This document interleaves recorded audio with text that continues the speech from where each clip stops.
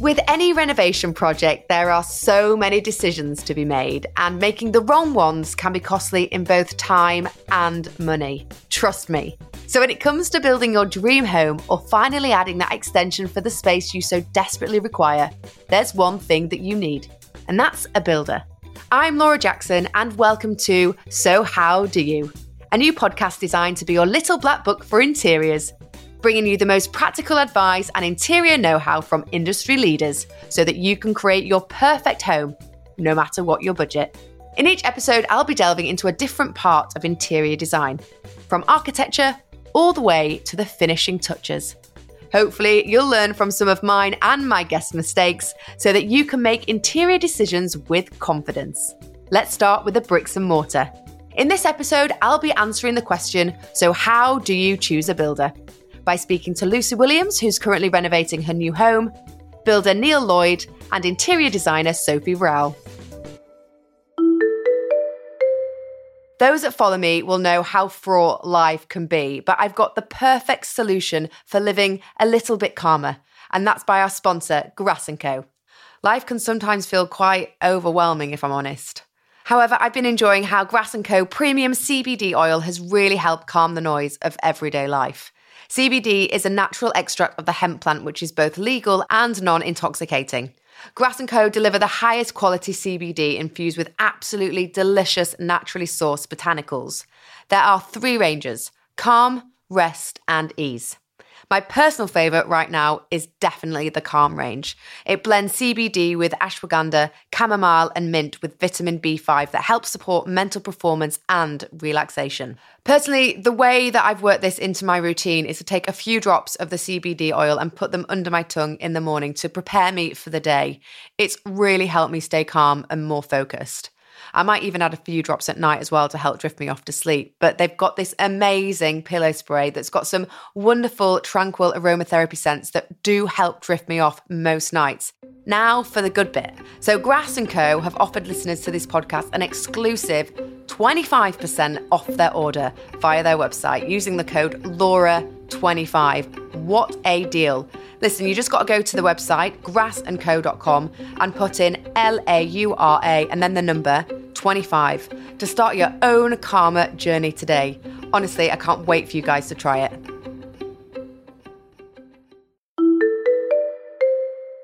I've been living in my house for about 6 years and I've really taken my time with it. I've done room by room, space by space. I'm absolutely no expert, but I've spent a lot of time researching. I've made a lot of mistakes and I think I've had quite a few learnings along the way. But what I will say is that I've loved every single minute of it. I'm really excited to introduce to you my first guest on the episode. It's Lucy Williams. Lucy's a digital creative and brand consultant and has just bought her new house, an 1890 Victorian terrace in need of a total revamp. I'm really keen to hear how she's approached such a huge project with her builders, how she's found them, and the lessons that she's learned along the way. I am so excited to talk to you about your new house because you are currently mid-renovation, right? Yeah, in the thick of it, totally. No, I'm really excited too because, yeah, I mean, I'll talk to anyone and everyone about the build and most people find it quite boring. So it's really nice to talk to someone who's actually quite interested. And what are your plans for the house then? I mean, are there any massive structural changes? I think you're adding an extension, right?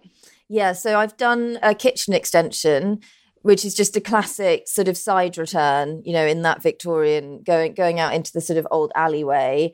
And then we turned the second biggest bedroom in the house into our sort of ensuite and a little mini walk-through wardrobe. So we did that. And then we had to take out a chimney breast in order to do that. And we also, the lady who'd lived there before me, she'd already done a loft conversion. But we added what they call a pod room or an outrigger bedroom, which is like a tiny, tiny little bedroom with a mansard roof that's kind of between the first floor and the loft. And I think most people have it as either like I don't know, like a little dressing room or a little bathroom. We've got it as like a little extra study because we both work for ourselves. So it's quite nice having, and yeah, I have a horrible, I just like things. So just the more space, the better. So yeah, and also I was just like, go big or go home. Let's just do it all. When did you buy the house? So we completed on it last October. So it will have been, the whole sort of renovation will have taken about just over a year to the day. And then we started work on it I can't even remember if it was the beginning of February or the beginning of March, but sometime around then. So that sounds like it needs quite a lot of work doing to it if you're renovating for a year and a half. Yeah, I mean, so it will have been just about 13 months the whole thing will have taken it. But it was one of those houses where like it's a very traditional Victorian terrace, had grand plans of finding some really unique mid-century house in the middle of London, but didn't manage to do that. And I knew it needed a kitchen extension, it needed redecorating, but then when we dug a bit deeper, it was like, oh, I didn't realize that all the plug sockets were in the skirting boards. Okay, it needs totally rewiring. The boiler was condemned and it only had one bathroom. So there was just quite a lot. And then once I got into the nitty gritty of it, I was like, okay, we basically need to just gut the whole thing and redo everything. So yeah, it kind of just, the to-do list slightly just kept spiraling. And I took about 5 months in the prep stage of like with the architect, with surveyors, doing lots of surveys on everything, damp, timber, all sorts, just so I knew exactly what we were dealing with. So that we didn't dive straight into the build straight away. We had a bit of time to figure it all out. So how are you approaching this renovation? You bought the house, then what did you do? So then I knew that I wanted to do quite a lot of work, and I started reaching out to architects first of all. I already had one architect on my radar because someone had put another house that I was looking at a while ago that was a listed building. Someone had put me in touch with the architect that we ended up using, Chantel from Flower Michelin. She was really helpful with that. She just gave me lots of advice. She was really friendly. We got on really well. So reached out to her, and I think I spoke to about 4 or 5. That I found really hard because for me, like choosing the person to do things is I found really stressful. Like paint colors and stuff like that, I'm kind of like, oh, if it goes wrong, you can change it. Whereas I was like, oh God, I felt like it was like, I don't know, I was choosing a spouse or something. Like it felt really intense. And actually, that one of the main reasons I ended up choosing Chantel was like she really like held my hand through the whole thing. And I took them up until stage 4 in the architect process, so they haven't been project managing it. But she just gave me so much advice and sort of told me like, right, you're going to need this, you're going to need that, and then you need to make sure you do this. And she's very on it. And before I was just like, I don't know what to do. So she really helped. No, it's interesting that you're using your architect to the point where they're not project managing. So have you got a separate project manager? So my builder is basically my project man. Like they're internally managing it as well along with me. So it's kind of like a joint effort. But it was just, yeah, I think I'm too much of a control freak to I would never be able to hand it over to someone else, especially when we got into like the fixtures and fitting stage. And budget wise as well, it was just one of those things where I was like, I think I can just do this with the builder. So then it was kind of really important to find the right, builder that was organized enough and had done lots and had overseen lots and lots of projects from start to finish that could do that. As Lucy said, she's decided to project manage alongside her builder, but not all of them can help you out to this level. So if you answer no to the majority of the next few questions, it's worth starting your hunt for a project manager. So do you have much spare time? Are you available to answer all incoming calls from your builder? Can you trust yourself to be on it when it comes to payment deadlines and communicating between every separate team involved? Be honest with yourself. Are you super organised? If you answered yes to most of them, we'll be getting plenty of practical project management advice from Lucy and Neil the Builder a little later on, so get your notepad ready. But first, I want to know how Lucy found and chose her builder. Again, I reached out to about 3 different builders. I think in the past, with lots of things in life, I can be a bit slapdash and a bit kind of like, oh, great, someone's recommended me one person, I'll just use them. And then with this build, my architect was really like, you need to meet, at least 3 people. You need to go to tender with 3 different builders. And I was like, right, okay, I'm going to do everything by the book. But in the end, so the builders that I am using, they were recommended by my architect, because they've used them on different projects. And I like the fact that they knew like the chartered surveyor, they knew my party wall surveyor. It just sort of all kind of slotted in. And I think it's quite good to sort of have people that already know each other and work together, because then you're not risking having any, any personalities that don't get on, or one person saying to you, oh, well, we would have done, do you know what I mean? Like everyone just kind of slots in. They were very, very thorough in their tender as well. And so when I got the quote back, like everything was very itemized, everything. So I could really see like, okay, where can I cut costs?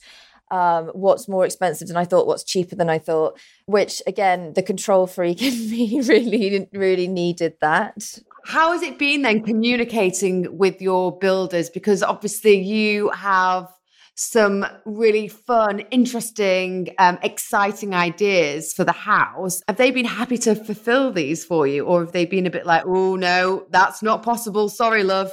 They're actually one of the reasons that I really like my builders are they're yes people. So they're never gonna, they kind of say, oh, that's going to be tricky. And then it's up to me to make the decision. But actually, to be honest, my thinking, where there's a will, there's a way. But obviously, it just depends how much time you want to take on it and how much money you want to spend. And they're really open about that.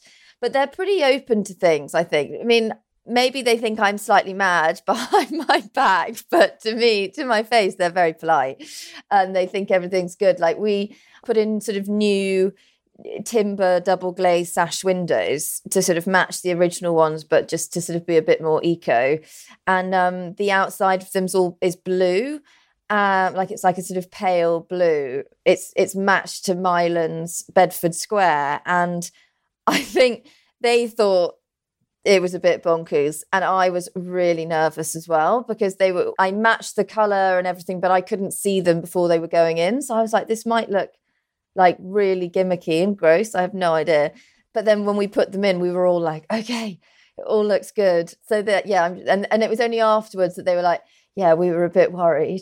But yeah, so far they seem pretty receptive. If you hadn't have found your builders through your architect, which I feel like a lot of people say is a great way to find a builder, where else would you have looked for your builders? So word of mouth, I think friends, because yeah, I think it's always got to be some kind of personal recommendation. And I think also like doing your due diligence, I think maybe it's like a British thing, but I don't think we're naturally very good at asking those questions about like, how many projects are you doing? What's your annual turnover? Like you really have to like get into it with them. So I think you just have to really kind of grit your teeth and ask the gritty questions, look them up on Companies House if they're limited, just do your homework. I think friends who've used builders is a great way to find them, because you can not only go and see the houses, but also like get a really sort of like honest assessment. I think one thing that everyone said to me, like a good builder, they really, and every builder that I spoke to was really keen to like go and show me their work and I take me to personal projects and show you photos. I don't know. So I feel like it's nice. You want someone who's like really proud of what they do and has done quite a few projects as well, I'd say. I think experience is everything. I don't know. I think you don't really want to be someone's first gig, I'd say, especially if it's your first gig. I think if it's your first renovation, you kind of need someone that has more experience than you. So yeah, I think word of mouth. Wanted to ask about in terms of finding a builder that you felt aligned with in terms of finessing. So you want somebody that doesn't just lay the bricks. You want someone that kind of is a bit more thoughtful about maybe the interiors as well. Was this important to you? Yeah, I mean, I again, I'm just, like, I keep referring to myself as a control freak. So I probably wasn't looking for someone to maybe like aesthetics, but I wanted someone who could do really nice finishes. You want someone who, has done really nice joinery, has done micro cement in bathrooms, just people who have kind of, just have that sort of extra level. And one of the main reasons that I picked my builder was the house that he took me to see. It was very nicely finished. And I think that's the thing. I think it doesn't necessarily, their previous projects don't necessarily need to be like your taste or anything, but they need to have that kind of nice finish, that if that's what, that you're looking for. And I think, just people that have worked with lots of different materials. I mean, I kind of, in terms of sort of plug sockets, light switches, I always knew that was something that I was going to specify. And I think that really only you can specify that, because your builder's not doing your furniture layout. So I think you kind of really need to kind of take control of that. Things like lighting as well. So I used a sort of a freelance lighting consultant to help me do my lighting, called, Max Barlow, who's actually an old friend of mine. He actually initially, he was going to just do my kitchen, but then in the end, it just financially actually made more sense for him to help me do it all. And it's more just like, I knew like, oh, I want wall lights here and I want a pendant here and stuff. But in terms of getting it all on a drawing, so the electrician knows what circuit, which dimmer switch, like all that kind of thing. So plug sockets I actually found really easy, but lighting, I was like, oh my God, that is a minefield. So he helped me do that. So I think it is nice sometimes to be able to like bring in, experts in other fields to help you. One thing that I felt so lucky, because I was sort of like in January lockdown preparing for this build, I had so much time on my hands just to Google things and figure things out, which I would never normally have had. But I do think doing lots and lots of research and trying to like drill down in what you want to do before you start is helpful for everyone, because then when you're going to get a quote, you can be really, really specific. I mean, the one thing that my architect gave me, the one piece of advice that I found really, really helpful was, she was like, the main thing you need to know is what are you supplying and what are they supplying? And that's the main thing you need to know. So if you're supplying the reclaimed floor tile, or then you need to specify that, and they're just laying them. But if you're expecting them to provide the bath, and that I was like, oh, okay, that really helped.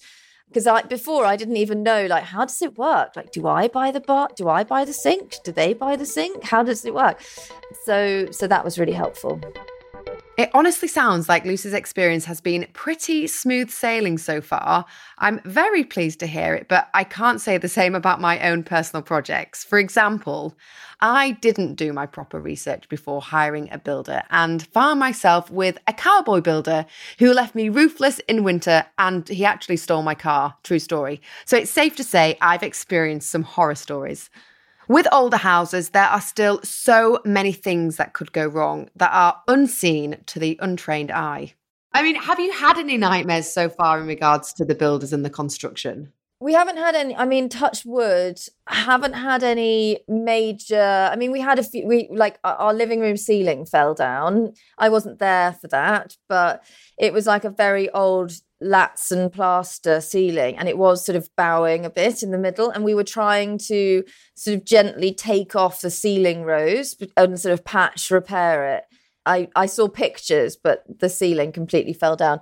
But to be honest, it wasn't the end of the world, because it kind of needed replacing anyway, and we've got someone who can match the ceiling rose and redo it, so it's going to be okay. We've just found it's just been delays. I think everyone is finding that there's just so many kind of lead time delays. You'll order bathroom taps. They say they're going to be 10 weeks, and then it gets to 10 weeks and they go, oh, actually it's going to be 16 weeks. And, it doesn't sound like much, but then when you've got your plumbers booked, you're then rescheduling them and they're on another job when you need them. And it just throws everything into disarray. So I think the supply chain throughout the building industry you know, and the supply of labour, there's so much demand. Everyone's doing building work. But I think already, like, I really noticed, I was really feeling that over the summer, but now things are starting to arrive. Once you have the materials, things can move pretty quickly. So, yeah, fingers crossed. Speaking of the waiting game and then it all happening at once, one thing that drew me to Lucy's renovation story was that on her Instagram, she compared a house renovation to being pregnant and having a baby. Something I'd actually never thought of before, even though I've kind of experienced both. I had to ask Lucy exactly what she meant by this. I mean, that is outrageous given that I don't have any children, so I don't know where I get off to comparing it to pregnancy. I think it was just because, like, in the middle of it, and everyone said that it was like this, but when you're doing it yourself, you're like, oh, okay, I get it now. The beginning is really intense. Like, there's so many changes so quickly. Suddenly, the house very quickly looks like a building site. The demolition stage, everything gets ripped out, and the extension goes up really quickly. And then there's this lull in the middle where, like all the changes and all the money is just beneath the surface. So you're not actually seeing anything, but you're like, I know that it's still there, but it's not. It's just quite mellow. And it can feel a bit frustrating because you're kind of like, oh, what's happening? And then everyone keeps saying, then suddenly it picks up again. And I've now noticed that now we're in the last kind of 2 or 3 months. Suddenly it's like plaster, windows, skirting boards, and it's picking up again. So you suddenly see the final hurdle. So yeah, this summer I was like, I just feel like this is everything I've heard about the second trimester, but in house form. So that is how Lucy is doing it. And if you're not put off by the pregnancy comparison, although labour could be worse, then I'd say you're ready. So how can you communicate effectively with your builder and find one that you trust to create your design? I spoke to someone who I can trust when it comes to building. He's called Neil Lloyd and he's a contractor who co-owns Adam Lloyd Construction. Hi, Neil. Hiya. How are you? I'm really good. I'm so excited to talk to you because I obviously know you as a friend and you actually quoted on my house. Yes. When I was doing the build. So we can kind of talk a little bit about that. But for people that don't know who you are, can you just tell us a bit about your background and how you started Adam Lloyd Construction? Adam Lloyd Construction started like quite naturally when I'd moved to London as a bricklayer and got called up to do a little private job. Rocked up there, done a bit of brickwork, and then the owner of that wanted a bit more work doing, and then his son Adam came back and we finished off the job and we just sort of got on like a house on fire. And then from there, lots of people said, who done this, who built it? And we started getting little snippets of jobs. And then with Adam's background and my background, it just merged into this like nice, easygoing company where we sort of tend to do like work that we like doing rather than stuff that we need to do, you know? So it grew naturally. Me and Adam are really close now, and the work we're putting out is what we want to be doing. Adam and Neil work across residential and commercial properties, but I want to speak to Neil specifically to get his advice on working with the builders you've chosen effectively. I want to pick his brains about managing projects with tradespeople and all the annoying things that we as clients do that end up slowing down the build. We might not mean to be a pain, but sometimes, come on, it happens. So if you're going through this process or you're about to, take notes. I think we use the term builder to actually describe what is meant as a contractor. Can you tell us a little bit about the difference between a contractor and a builder? I'd sort of say a contractor is like a builder who's grown to a point where he's now a company and he's got a few more overheads and he's taken on bigger work, whereas a builder would be sort of someone in the background of a carpenter or a decorator who takes on like smaller work. But then it always goes the one way. You sort of always get bigger and bigger and bigger to the point where actually I'm running like substantial jobs now. So you're on a more of a contract base. So would you say a builder is for more of a smaller job and to have a contractor is better on a bigger build? Yeah, I'd say so. So if say you were getting your bathroom refurbished, I'd sort of go, well, am I going to go to a plumber and a tiler, or am I going to go to like a bathroom fitter, someone who does it all in-house, who will oversee all the little individual things and the finishes, so you can just liaise with one person. On this note, I just want to highlight one of the first hurdles that so many people fall at, thinking that they're going to save their money. A lot of tradespeople will work as sole traders, which means that they don't have to charge the 20% of VAT, unlike contractors like Neil or your local bathroom, kitchen fitting businesses. But they might allow you to pay the workers direct, which will save you that 20%. But it also means that you're responsible for sorting all of the separate invoices and payments. On the surface, that doesn't sound so bad, but it really can be a lot to deal with. If it's a small job and you've got time to play with, it could be well worth it.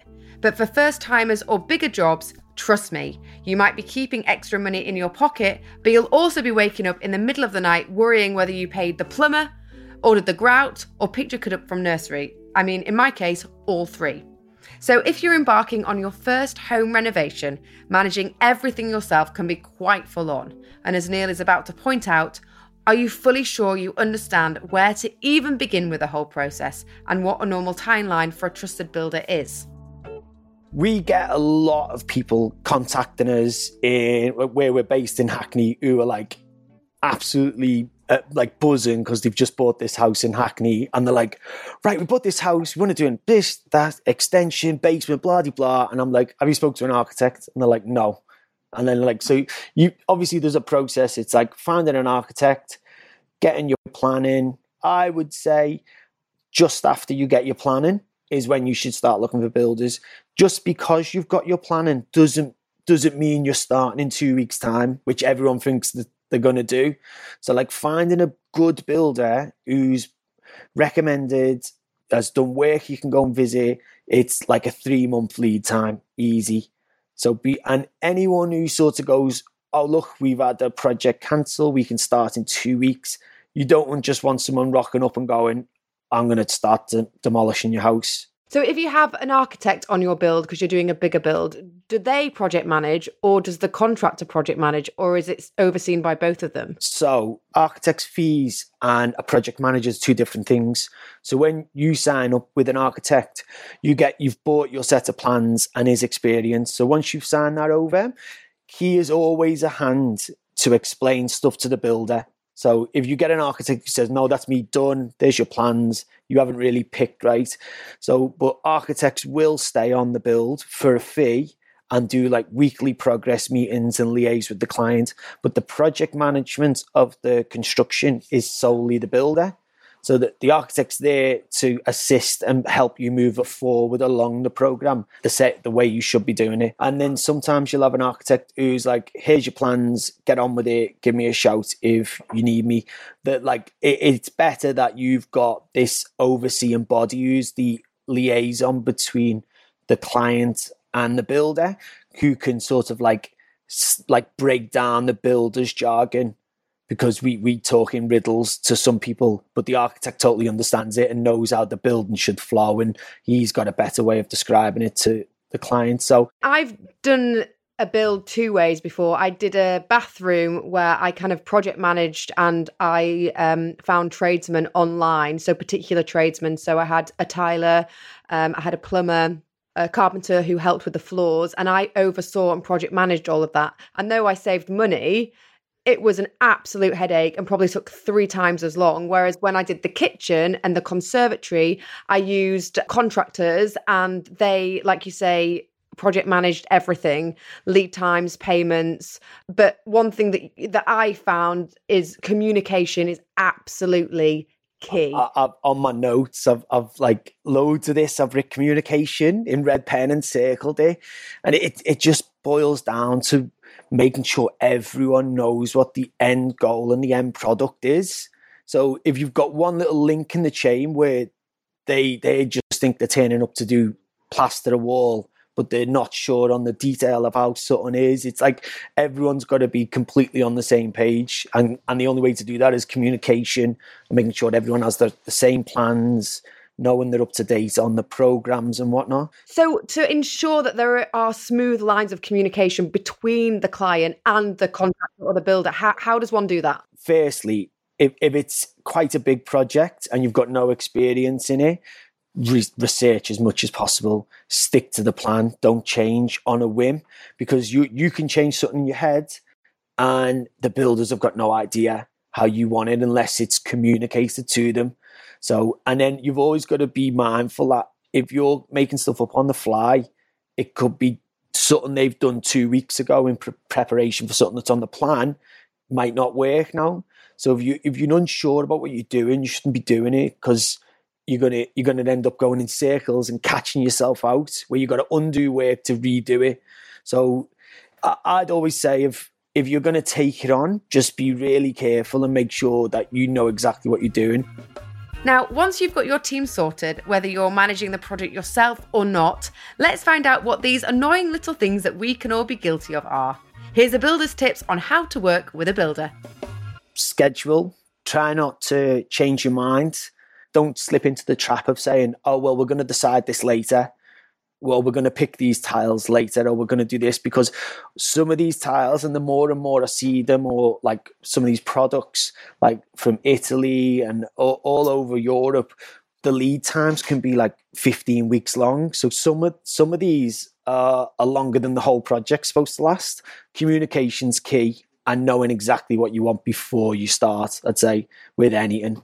And if you feel like you're falling out with the contractor, it's better to do it quiet time.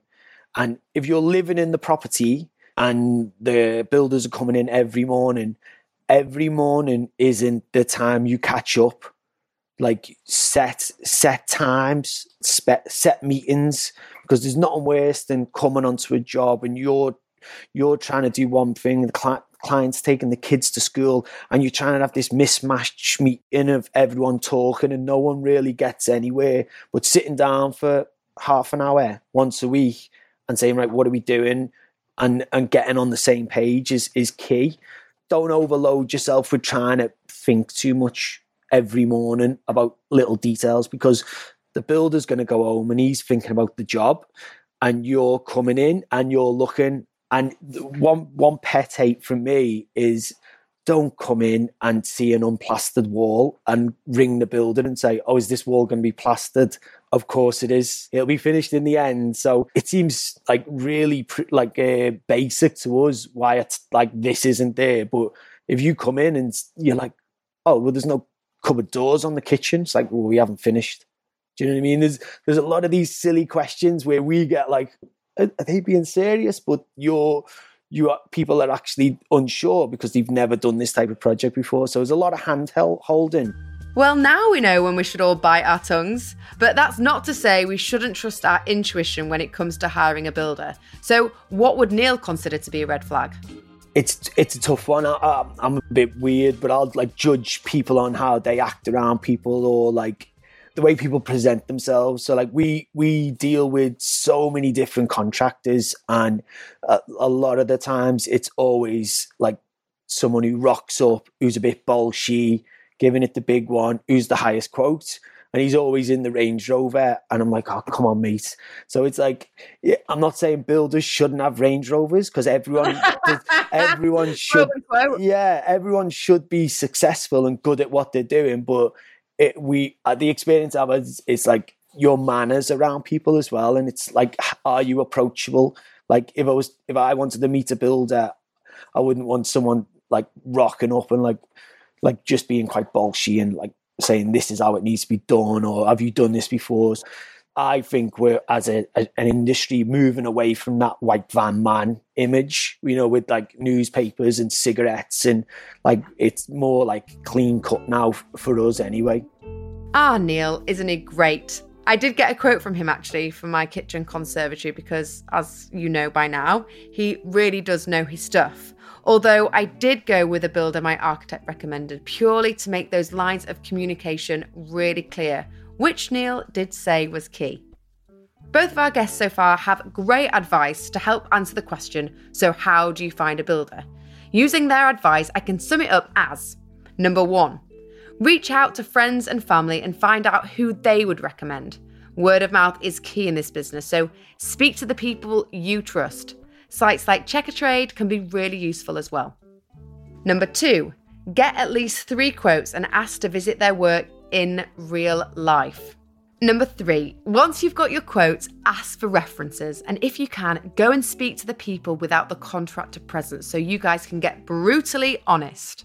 Number 4, when you find a good builder, keep hold of them.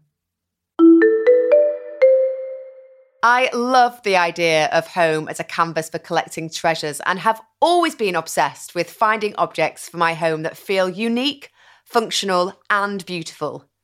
After years and years of internet searching, hunting high and low for the best homeware artisans and makers, I really struggled to find somewhere where all of these things were curated in one place. This was where the idea for Glasette began, who also happened to be another sponsor of this podcast. Last year, along with Dan, my brother-in-law, I launched Glasette, the new destination to shop all things home. Glasette is a treasure trove full of beautiful homeware from the UK's best and most creative independent brands that will not blow your budget. From artful prints for your gallery wall to intricately hand-blown glassware for dinner parties, we've considered every moment of a life well lived at home. My favourite thing about Glasette is that you can make a wish list for practically anything, whether it's a mood board for a room in your house, a wedding registry, I don't know about you, but I'd much rather a checkerboard rug than a microwave, or a shopping list for your next dinner party, and then you can share it with your friends and family wherever they are for them to shop from it too. Gift giving and receiving just got way more exciting. Head to glasette.com and follow us at Glasette on Instagram for inspiration, weekly new arrivals, and interior design tips and tricks from the most stylish homemakers I know. You might have got the memo by now, but I'm a bit of an interiors obsessive, and our sponsor, Archive, has always provided me with plenty of inspiration. I've always dreamt of owning a house and used to fantasize about the interiors that it would have. After years of saving, we finally went searching for our dream home. We walked into the most perfect house, which had this Sanderson Country Trail wallpaper from 1979 in the living room. I instantly fell in love. Although this wallpaper is over 30 years old, there's something so now about the print. I've absolutely loved designing this room with my furniture against the vintage print. There is something so romantic about the history that the walls have. To my delight, I recently discovered that the Sanderson Design Group have created a new brand called Archive that really breaks the barriers between heritage and modern. They've cherry-picked designs from their archive and reimagined them in riotous colour combinations for the ultimate maximalist look. You can find some serious interior inspiration on their Instagram at archive_SDG. And you can shop their reimagined designs for curtains, cushions, wallpaper, lighting. Literally, that's my dream shopping list. And for a limited time, if you use the code LAURA10, that's LAURA and the number 10, you will get a 10% discount. Great, right? You are just going to love everything. Let me know what you get. Now we all know how to find a builder and communicate with them. The last part is making sure those builders are well aligned with your visions so that they can help you make your interior design dreams a reality. My friend and interior designer Sophie Rowell knows that there's a lot more to designing beautiful and, more importantly, practical spaces than seeing a photo online and trying to emulate it. So I had to rope her in on this episode. Well, don't look at Instagram. Well, do, but you'll get confused. It's an amazing tool, but I also think you can get so lost in, well, that's nice, and that's, there's so many platforms available to us now, Pinterest, Instagram, and I think you can get kind of overwhelmed by it all. That's Sophie's advice on Instagram. She spent 22 years working in fashion and did up 3 of her own homes before turning her hand to professional interior design. And I just got a real bug from it. So I just took the plunge. My situation personally changed. I was kind of 42, 43. And I was like, it's now or never. So yeah, I took the plunge and I've not looked back. It's been amazing. Now, I know that most people do take inspiration from photos online and won't have an interior designer across their renovation. So I asked Sophie, how can we make sure we aren't turning our homes into impractical Pinterest boards? Visuals, make a file, bathroom file, a kitchen file, a lounge file. But in that, try not to get overwhelmed by stuff and try not to kind of go down a rabbit hole of a trend, because the chances are, you'll do it and then in 5 years it won't last because there'll be the next new thing. So try not to go too much down a rabbit hole with it. I think there's so much available to us now, which there wasn't before. And that is a good thing that Instagram, for instance, is good for, because people are very generous with information, I think. And, you can find out what the wall colour is without kind of trying to, match it on a colour card next to the photo, or you can DM someone and say, I really love this. Could you just help me to find out where you source that? Or, there is like this community now that you can touch into, I think. So where does an architect come into play then? So is an architect someone that you employ at the beginning of the build? Is it after they've employed an interior designer?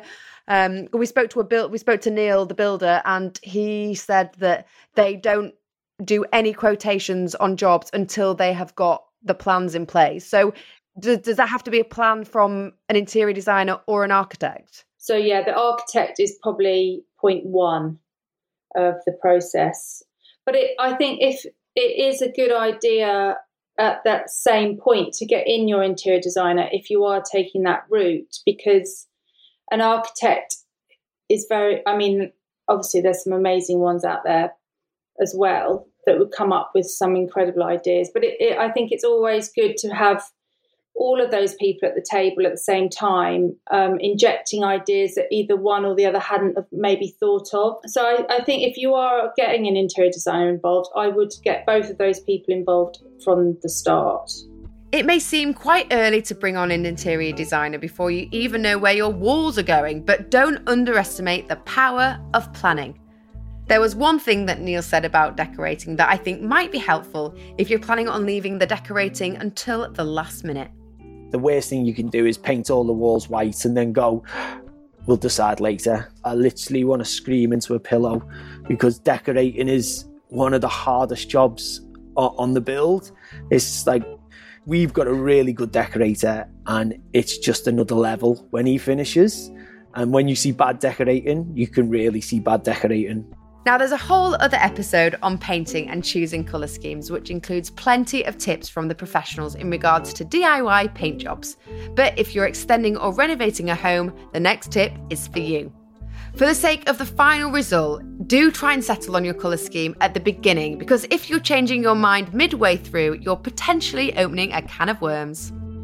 Obviously, things change all the time, but I think it just makes everyone's job that little bit more, longer. If the decision's been made, the process has started, or sometimes actually got to the end, and then they decide, I don't like it.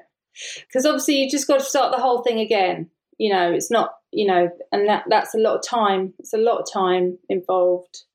So, yeah, I would just say try and make a decision and stick to it if possible. And I guess the details when you're doing a house are really important. I mean, there's the details in terms of where does the plug socket go, where does the light switch go, but also the details of, are we going to have indoor plants? Are they going to be hanging indoor plants? Where are we going to have a light? Is the bulb going to be a bright bulb or a soft bulb? There's just so many details to think about. Yeah.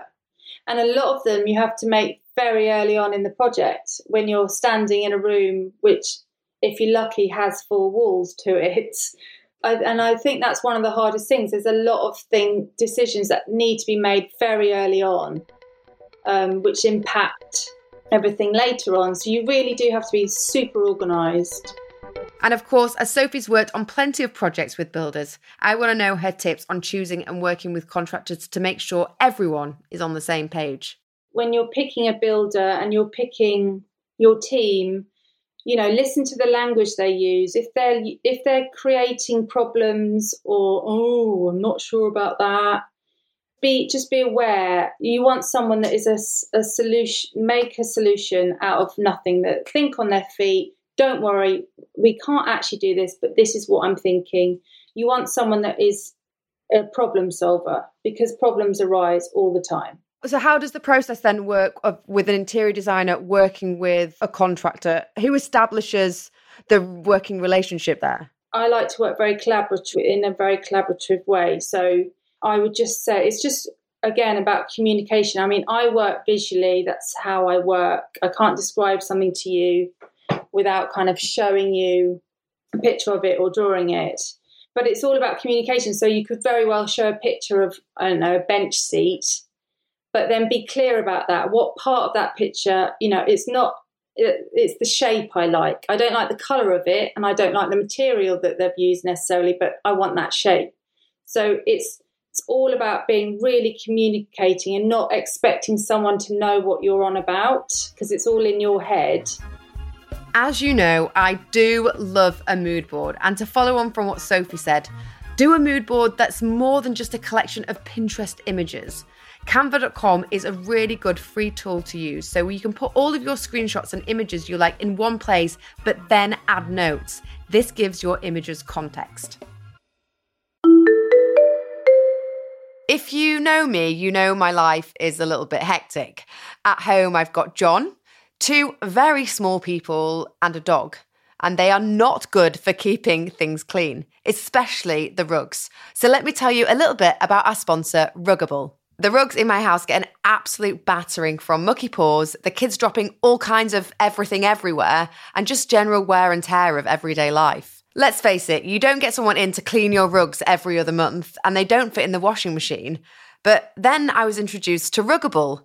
I put a Ruggable Jonathan Adler number in the kids' room and I haven't looked back. It easily pops in the washing machine and comes out brand new. The Sudafed stain, gone. The Calpol half spilled everywhere, no problem. Having a rug that I can clean myself, dry and put back in the kids' room with minimal effort is my kind of cleaning. Now, if only I could put the kids and the husband in there as well.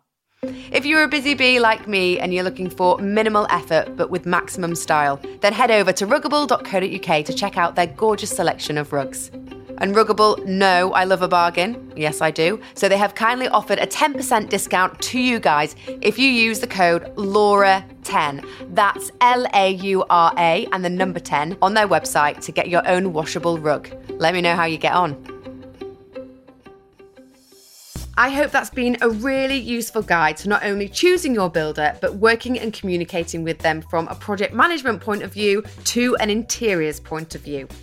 Remember, for a builder, find 3 quotes and work off recommendations first and foremost. Be decisive, but place trust in your decisions and intuitions. Be honest, can you run the project yourself? Decide where your skills lie and where to get the professional help, because it might save you money in the long run. For more advice, make sure you check out our Instagram page @SoHowDoYouPodcast and listen to our other episodes as they all tie in so nicely together. Remember, if you're stuck on choosing your colour scheme, go and listen to the painting episode. There's some amazing advice in there. Anyway, thank you so much for listening. I'm Laura Jackson, and that's how you choose a builder. See you next time.